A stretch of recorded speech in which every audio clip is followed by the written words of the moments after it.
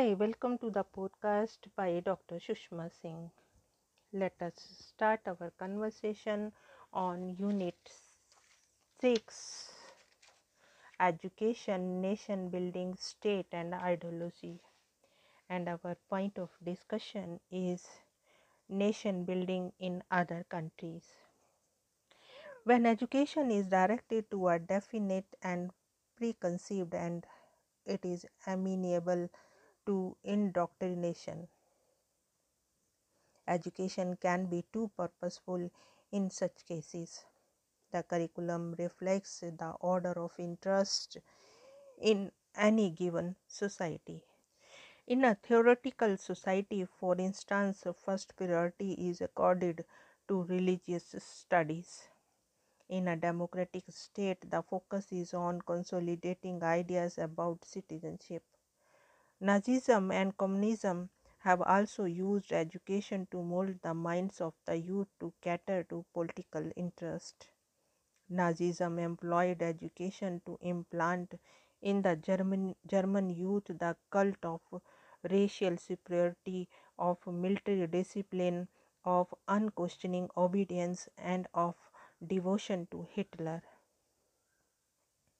To achieve this objective, it controlled all the cultural and educational forces like science, philosophy, religion, press, literature, music, art, and all other means through which youth is molded.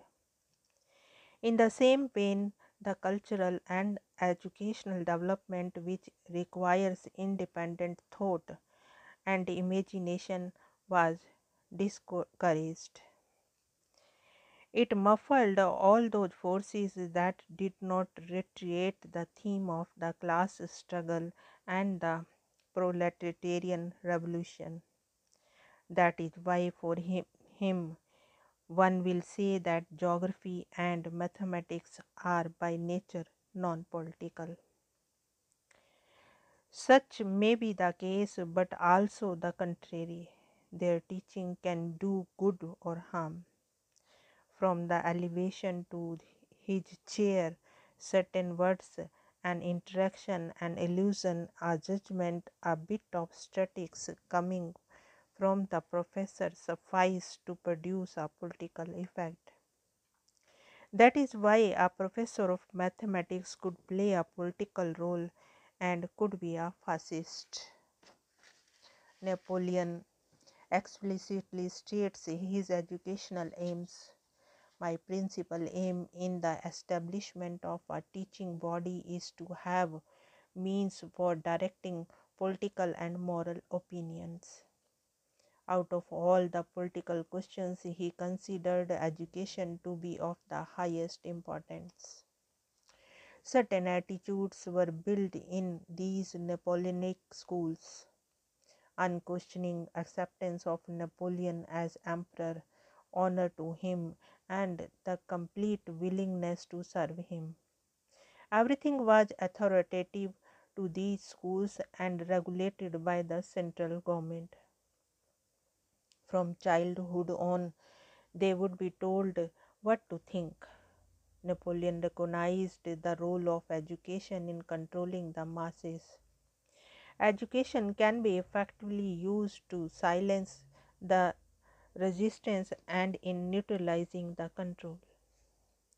Education plays a pertinent role in the growth of modern nationalism, which then is instrumentally used by revolutionary totalitarian regimes. The Nazi regime in Germany used the ideology of nationalism to authenticate its oppressive and totalitarian regime. Here we can understand the processes through which the Soviet citizens acquired their political values, attitudes, perceptions, and sentiments. The Soviet man who emerged after the Bolshevik Revolution was a different man, and the national values and the project of nation building was given supreme importance during that time. The one major process through which the political socialization of Soviet people happened was through the educational system.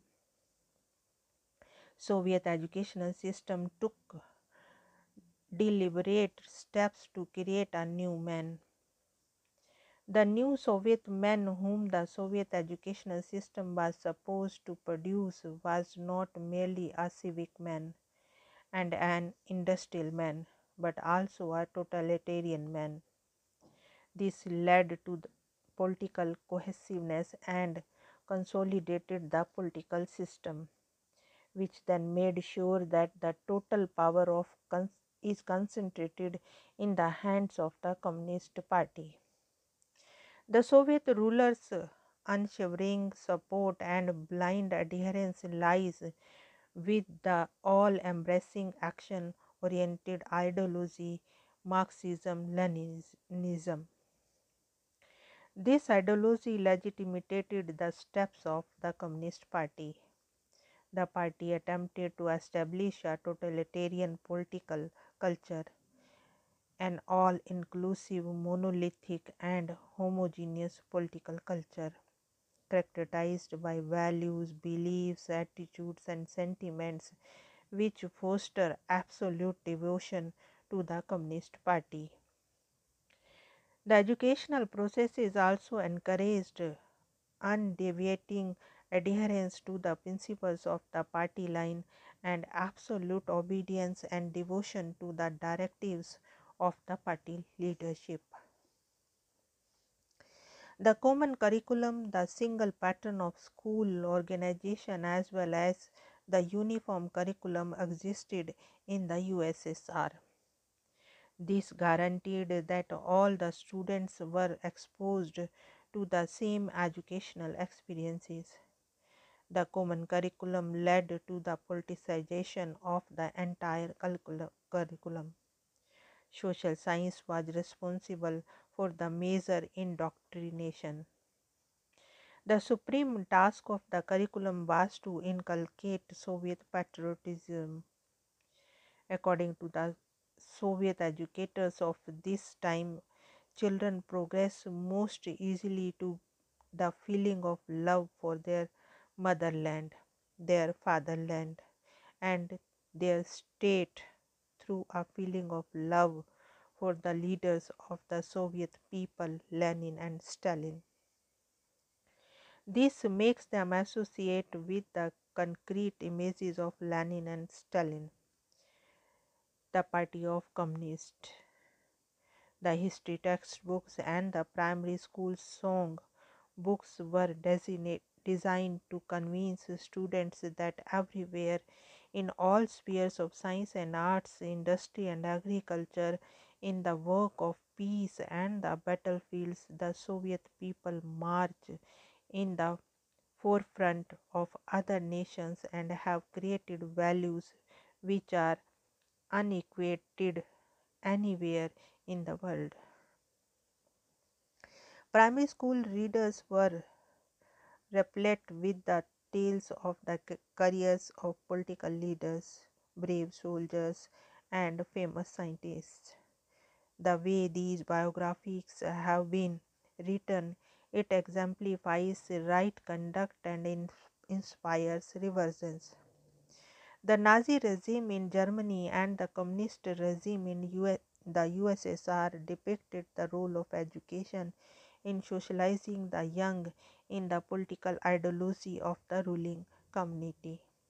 The ideology of nation building and nationalism was used to control the masses and to legitimize the control. Now let us conclude the unit. In this unit, we have explained that education cannot be seen as an apolitical category. It should be seen as a highly charged category. The dominant groups of society use education as a tool for indoctrinating masses, and this indoctrination makes their rule possible. Education is an important institution in the hands of the state, and the state uses it to legitimize its control. The state uses the ideology of nation building or the development agenda to control the masses.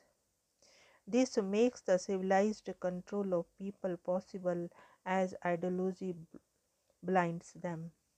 This unit depicted this by throwing light on various nation states and their nation building projects. The ideology of nation building and nationalism acts as an active force in controlling minorities in a civilized democratic way. This nation building agenda favors the dominant groups and homogenizes masses. Here we wind up this conversation and we have come to the end of the unit. Thank you so much for choosing this podcast.